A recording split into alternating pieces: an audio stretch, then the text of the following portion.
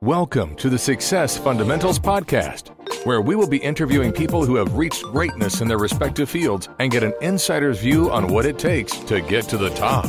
Our aim is to uncover their deepest motivations, beliefs, and methods to achieving success so we can all gain wisdom from their experiences. Please welcome your hosts, Christopher Sykes and Brian Goldsack. Welcome to another episode of Success Fundamentals. I'm your co-host, Chris Sykes. I'm Brian Goldsack.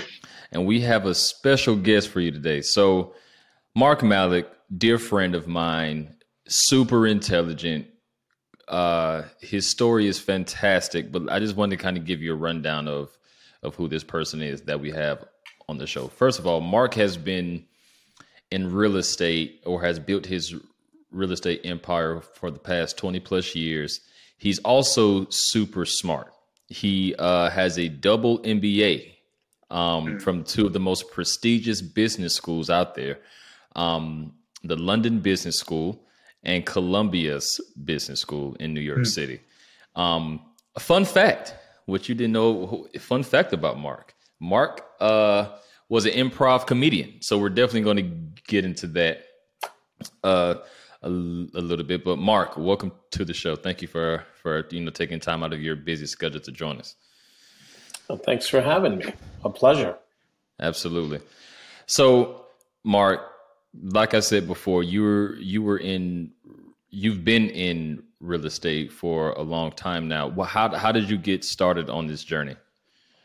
It's an interesting story. I always had a great love and affection for architecture and real estate as a whole. My family was a little bit involved in real estate, and even as a young person, I was pushing them to make certain investments and this sort of thing. When I went to college, I was like, oh, you're going to be paying so much for the dorm and to feed us. And, why don't we buy a property and then you'll make a profit off of that. And, all that came exactly true. And, it's something that had always been in the back of my head and, just something I really loved. I didn't get to be involved in real estate transactions and investing kind of on a direct path.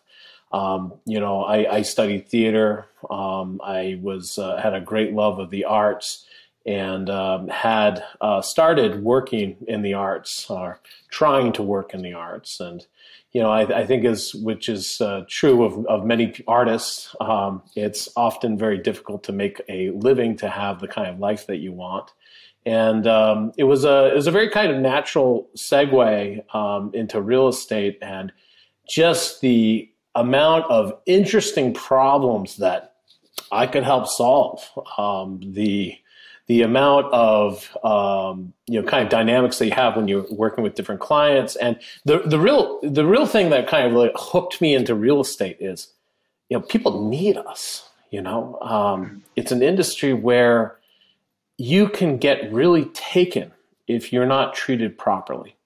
If you don't have somebody that kind of understands how to, go about the process to vet the purchases, to vet the investment potentials that are involved with this.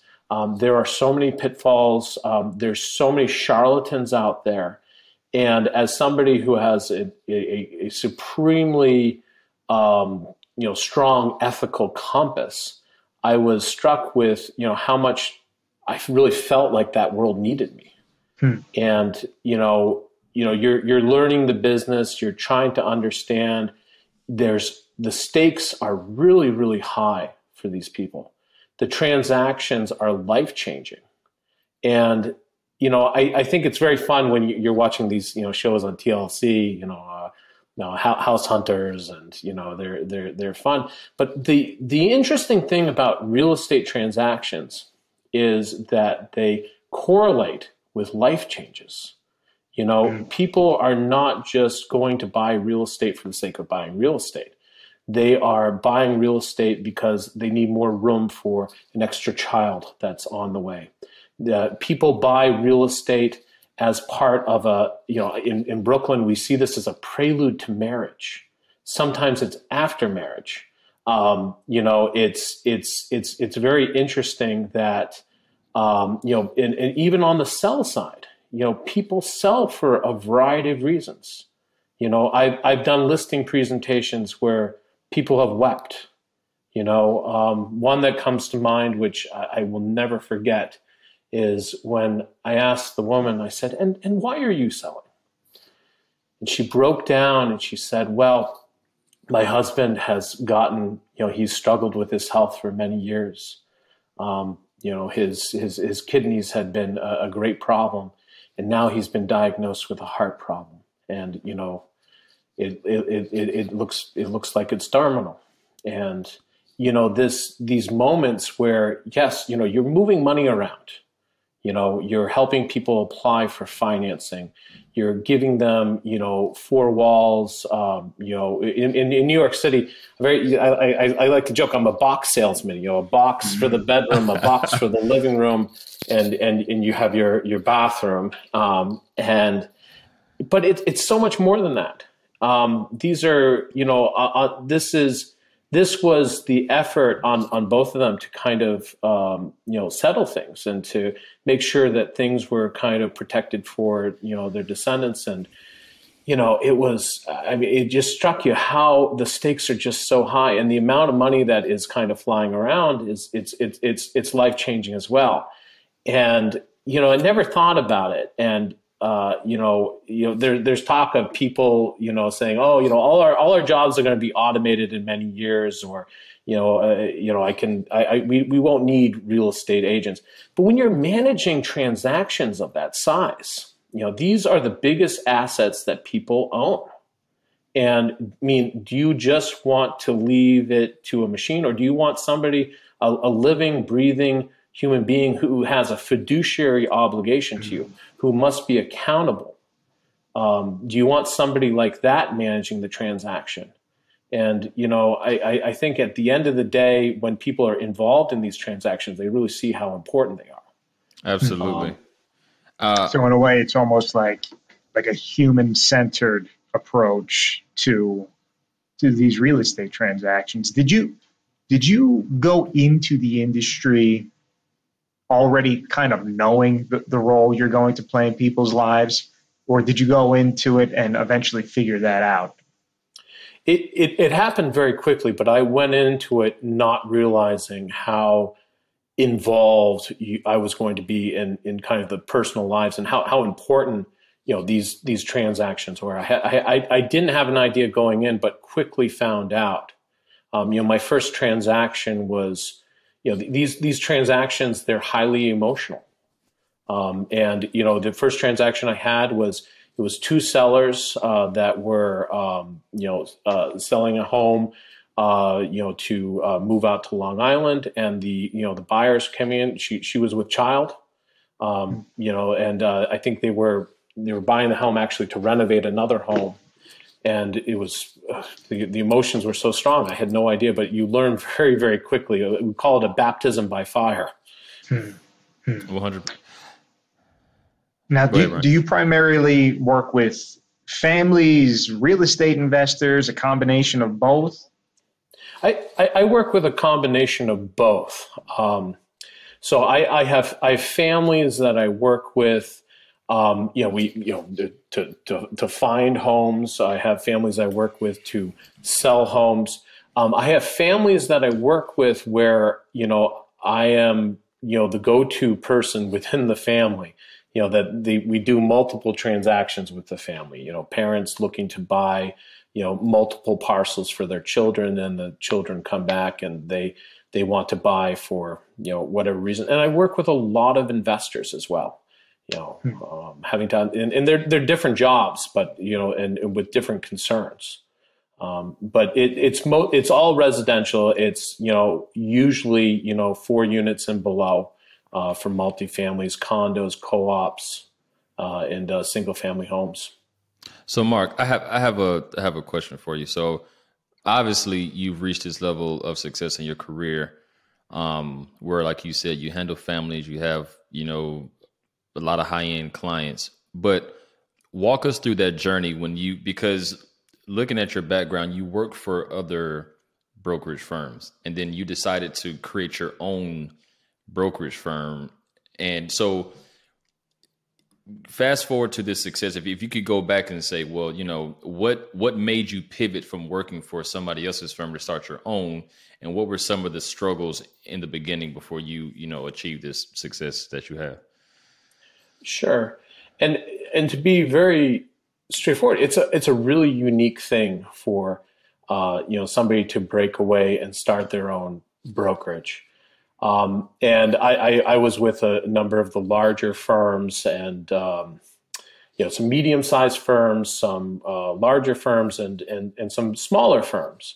And what really, as I kind of went on that journey, it became apparent to me that it was very important to be able to, for me to kind of control the tone and the way that I did things.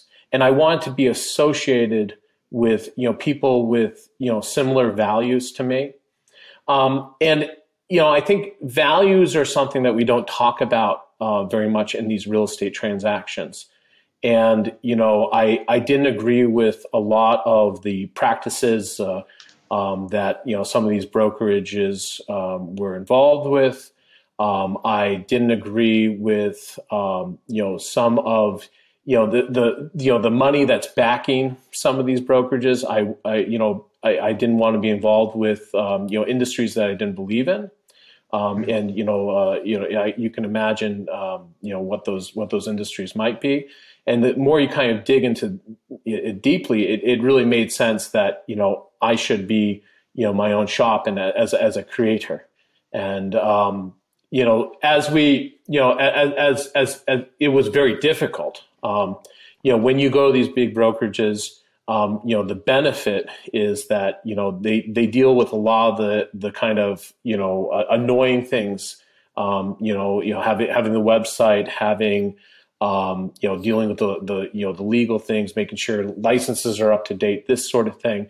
But at the end of the day, it made sense, to be doing the work the way that I felt that it should be done. And, as a small brokerage, we have, all the marketing power of the big brokerages right now. And, people complain about, these bigger companies, and they have, there's good parts of them and there's not so good parts of them. But for us as a small boutique company, kind of focused on our clients and focused on representing them and fulfilling our fiduciary obligations to the highest standard possible, it's rather good because we compete with those big shops. We have all the marketing power that those big shops have, and we can give our clients a huge amount of benefits. One of those strongest benefits, I'll say, that's not talked about often is we don't practice dual agency. And, in a real estate transaction in the state of New York, your broker who is, driving you around and bringing you to listings, and you may think that he's working with you as the buyer, and his fiduciary obligation, his or her fiduciary obligation is to the buyer. That broker, if that broker brings you to a listing that is represented by the company that they're part of, they're representing the seller most likely, or they're representing both sides of the transaction. They're supposed to be representing the buyer and the seller, all at once. And the Attorney General of New York State has said very clearly this is a moral hazard. I mean, how do you have undivided loyalty, which is one of the tenets or fiduciary obligations of our practice, while representing both sides of the transaction? And I think it's impossible. And as a boutique firm, that situation it never comes up. And no, go ahead. I'm sorry. Oh yeah, so, that's just an example of how the benefits that we can give the clientele that we represent as a boutique or small real estate brokerage. So, may I ask Chris just a quick question? So, we're talking a lot about values, it seems. And one of the things that you pointed out was some of the larger firms that you worked with had values that were different than yours in a variety of different ways. So where did you, number one, derive your value system from? And in what ways do your values differ? And what importance do you put on values as an entrepreneur? That's a really good question, and I hadn't thought about where my values came from, but I assume it, like many, it's from my family, and growing up, and my mother emigrated here from Northern Ireland. They came from a position that was not comfortable. They were persecuted. They were, they had, it was a very, very hard life.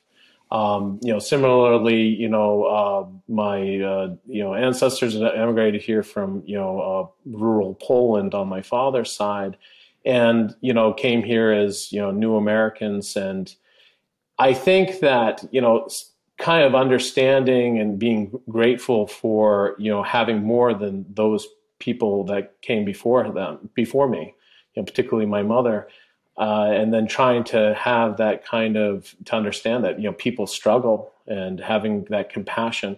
I think that had a huge impact on me. And, I have a great deal of sensitivity towards my clients, and, the emotional kind of ups and downs that happen with a residential real estate transaction. So I think it kind of developed out of that, and kind of really caring, and also caring for, as a kind of being a fiduciary to my investors, and wanting to have them to have the biggest outcome possible. To summarize, the differences in ethical values, there are companies that, get backed by industries that I don't agree with. I don't think that money from tobacco should be used to back real estate brokerages. I have some issues with some of the other industries that are the tail end of these brokerages as well. And it's interesting that nobody is quite pure in this world, right? The same ambulance that's powered by gasoline, that's sending fumes up into the atmosphere. It's also facilitating the saving of life and the easing of suffering, right? But by the same token, I said, well, gosh, this is especially with agency and fiduciary obligations, this is something I can do. And I think, to be quite frank with you, my character is very independent.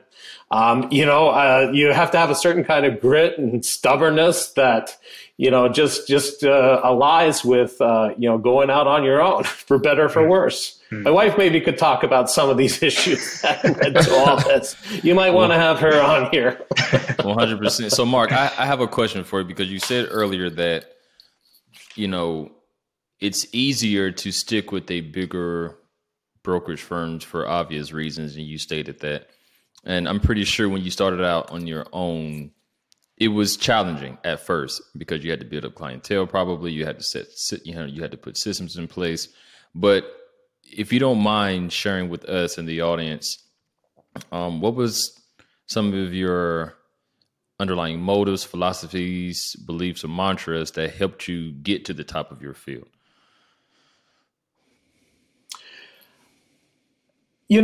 It really is about,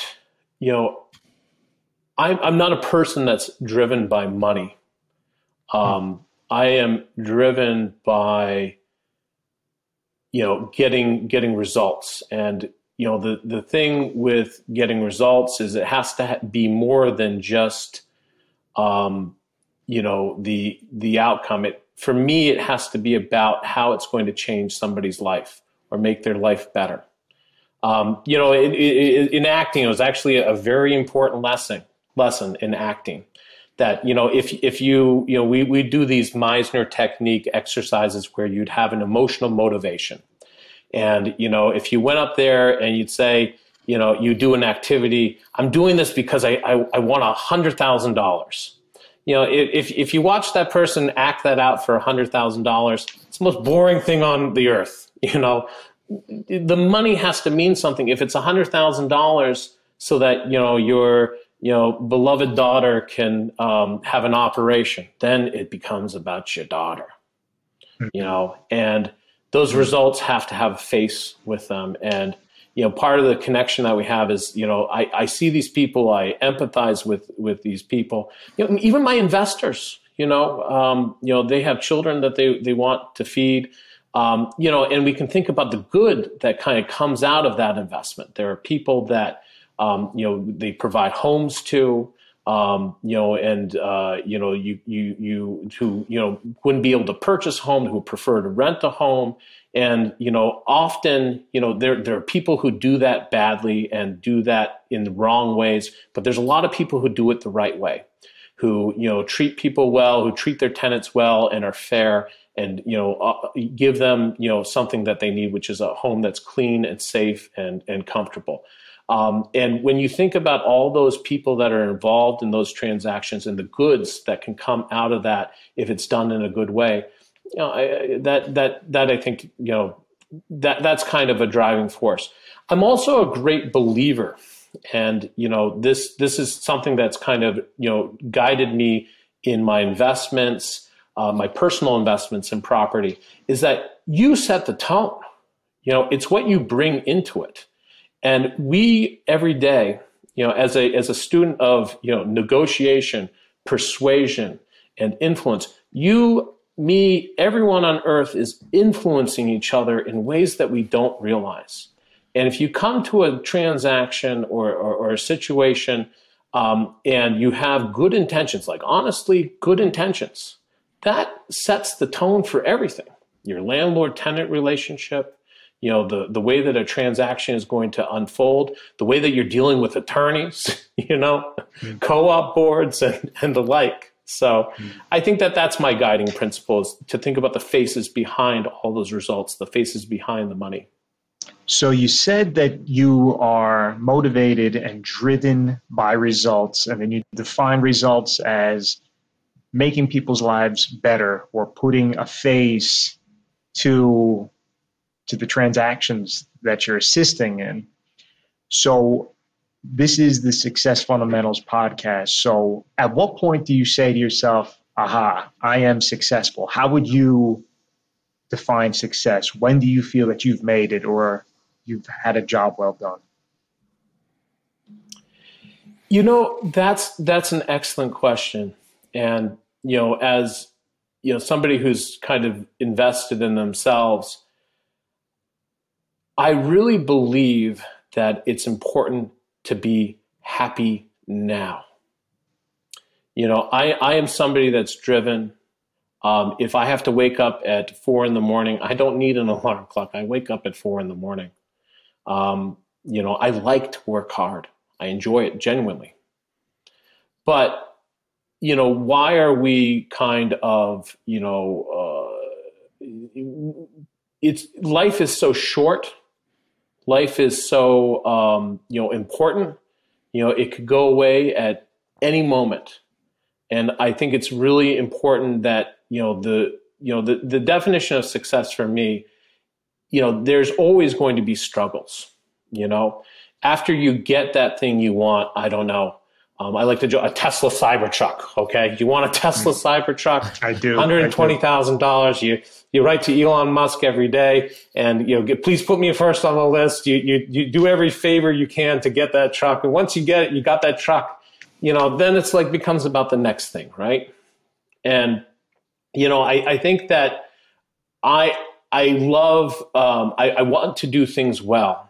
I don't want to say maybe I'm a recovering perfectionist, but it's very important to me to dot the I's and cross the T's. But at the end of the day, the process has to be enjoyable. And in seeing the little details and finding the interesting aspects. I'm assisting a client currently with a litigation.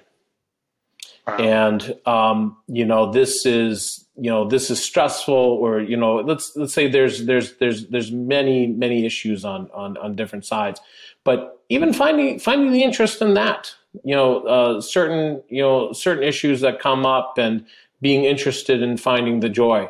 It has to be about the process and enjoying the process for me. And that's what I think real success will be, because, there'll be something to go after, next week and next year and the next 10 years. You know what, Mark? It's interesting to hear you speak, because we're going to get into your investing in yourself part, right? So as you've built this incredible real estate career, you decided not only to go back to get your MBA in 2010, you decided to get 2 MBAs at the exact same time from 2 of the most prestigious schools in the world. One, my first question is, why did you decide to do that at that time? And what skills did you learn going through that process to help you with, your career today?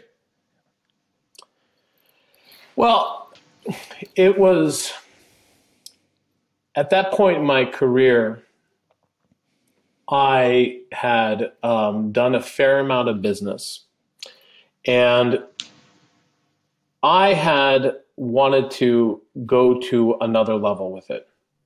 And I had never had a formal business education.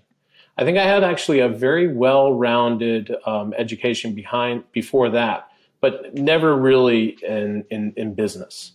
And, part of the reason that I was driven to do that is so that I could, find more opportunities, offer my clients kind of a deeper understanding of the, market forces involved, the, evaluation of, investment properties and this sort of thing. So it kind of came out of that.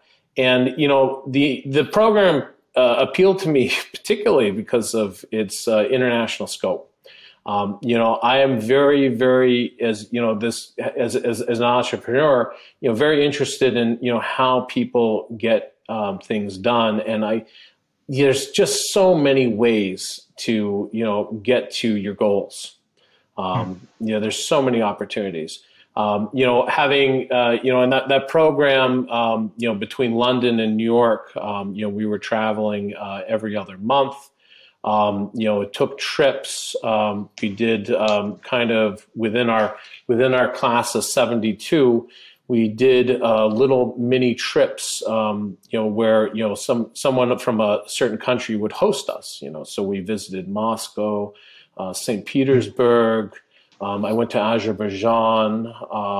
I did a small program in Argentina. Many places around Europe, and took electives at Hong Kong University. And, each of these trips we were visiting businesses and seeing, gosh, here's a smelting plant outside St. Petersburg. Here's a new bank in Baku. This is how, car insurance works, in this part of the world. It was just an amazing kind of well-rounded experience around business. And out of that, having an understanding of the time value of money, and how it can be applied to real estate, how properties are financed, and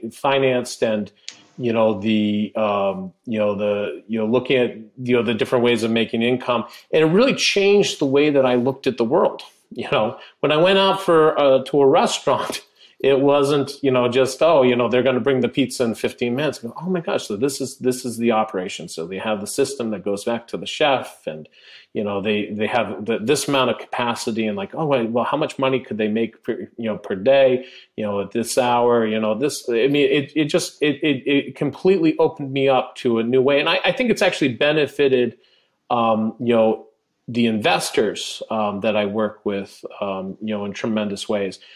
Passing off on a property the other day, I was working with an investor, And, we had to really break down the numbers, but, he was ready to pass on. I said, well, no, wait, let's take a look at this. And, looking at like comparable properties and seeing the income that was involved with this, I have now the tools to kind of articulate that in simple terms to show value in that manner. So also, and then also I'll just add one other thing. It's like it also opened me up to some of the softer skills and how to hone those softer skills, of selling, of persuading, and communication. You know what, Mark? I was going to touch on that because I believe it was Columbia that you had the opportunity to sit down with probably the best negotiator that America or the world knows, in Chris Voss. So going through his course, I think you were among like the select few of students to kind of sit down and talk to him.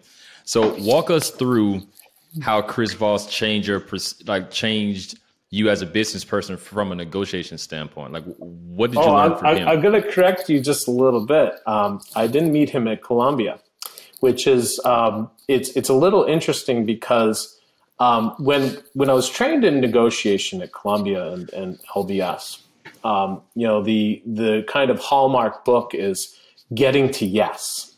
Okay, where you have these kind of it's really the kind of the practical look at negotiations that it provides is really kind of it's compromise at the end.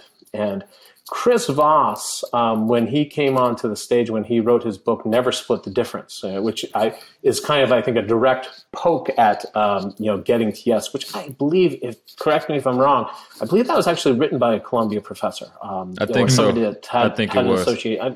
Maybe. So, Chris came in as, kind of a non-Ivy League guy. He was teaching at Harvard, I guess, and never split the difference. Don't split the difference. What this BATNA stuff? No, you and somebody that came out of that, and I really thought that the world worked based on rational aspects. Like, okay, if this person's going to get more, then they're going to act in this manner. This invisible hand that kind of moves markets. That the people see an opportunity, so they move to the opportunity. That makes sense. Chris, with that book, threw all that out the door. People are not rational human beings, and to get through to them in these life or death negotiations, and then consequently, non-life or death negotiations where it's about dollars and cents. It's about getting through to them and showing something that he calls tactical empathy. And this just opened my world incredibly. That, it's about the people, it's about their emotions, when you're negotiating with them. And you need to get through to them. People want to be understood. And they want to be understood even more than, anything else on this earth. And that's really what it changed me again. That book, and then subsequently the course that I did with him personally. For me, it was like meeting Michael Jordan. After I read that book, I was like, oh wow. I was like, this is. And we had like veggie sandwiches together, and we're talking about other great negotiators. It was like my dream. It was amazing. I love that. So, if someone, Mark, were listening to this episode, because you dropped a lot of gems for people to take from not only a success standpoint, but just from a business standpoint. But if someone who is listening to this and they want to get into the world of real estate, they may be working at a brokerage firm. They're like, you know what? I like what Mark has done. He took the leap of faith. He started his own. He's become successful. What advice would you give that person who wants to start out on their own? Yeah, I one thing I would not say to them is that you have to do it the way that I did it. One of the best parts of this job is there's a lot of ways to a successful place. I have, I would say that I think that the number one kind of value add that you have as an agent or a broker is protecting your clients. And you have to do everything that you can to protect them from all the possible pitfalls that could occur in these transactions. And I think that that's really going to be what, saves our career, into the ages, is that there's always going to be something that can happen that you need somebody with experience to look out for. And I think that's really the number one piece, is that your clients are the way to success, protecting them and building the business or the career around that. That's what I would say to somebody looking at this. So Mark, this was awesome. I mean, as Chris said, not only did you give us some insights on your philosophy of success, but you actually gave us some tactical advice for your industry as well. And I really appreciate that. So as we begin to wrap it up, what would you say for you is just the bottom line on success if you were to sum it up? The bottom line. I'd say that success is something that exists in your head. It's something that, you have to be comfortable with at the end of the day. You're the one that has to go to bed, with yourself. You're the one that has to look yourself in the mirror. And if you are comfortable with, what you have done, the work that you've done, if you feel good about it, I think that that's going to, help you, your life, the people around you. There was this beautiful tapestry a friend of mine had, which is, it says, if there's peace in the hearth, there will be peace in the home. If there's peace in the home, there'll be peace in the village. If there's peace in the village, there'll be peace in the state. If there's peace in the state, there'll be peace in the country, and so on. So there's peace in the world. And, I don't want to dismiss the question, but it should be in the doing. This life is too short not to feel like you have meaning in your, everyday life. And, we should be happy with ourselves today. Yes, things could get better. They could get worse, but it's really, success exists in your head, and, you have to feel good about that. And I think taking that honest look and, arranging your life in a way that you feel comfortable, that you feel is right. I think that that's kind of what I would say is the number one bottom line of success. Mark, I love that. Beautiful. So where can people find you? Drop, let us, on social media, give us some of your handles. Sure. markmalek.com. That's a great place. It has a bio about me. People can reach me at markmalek.com. LinkedIn. We're setting up a Facebook page.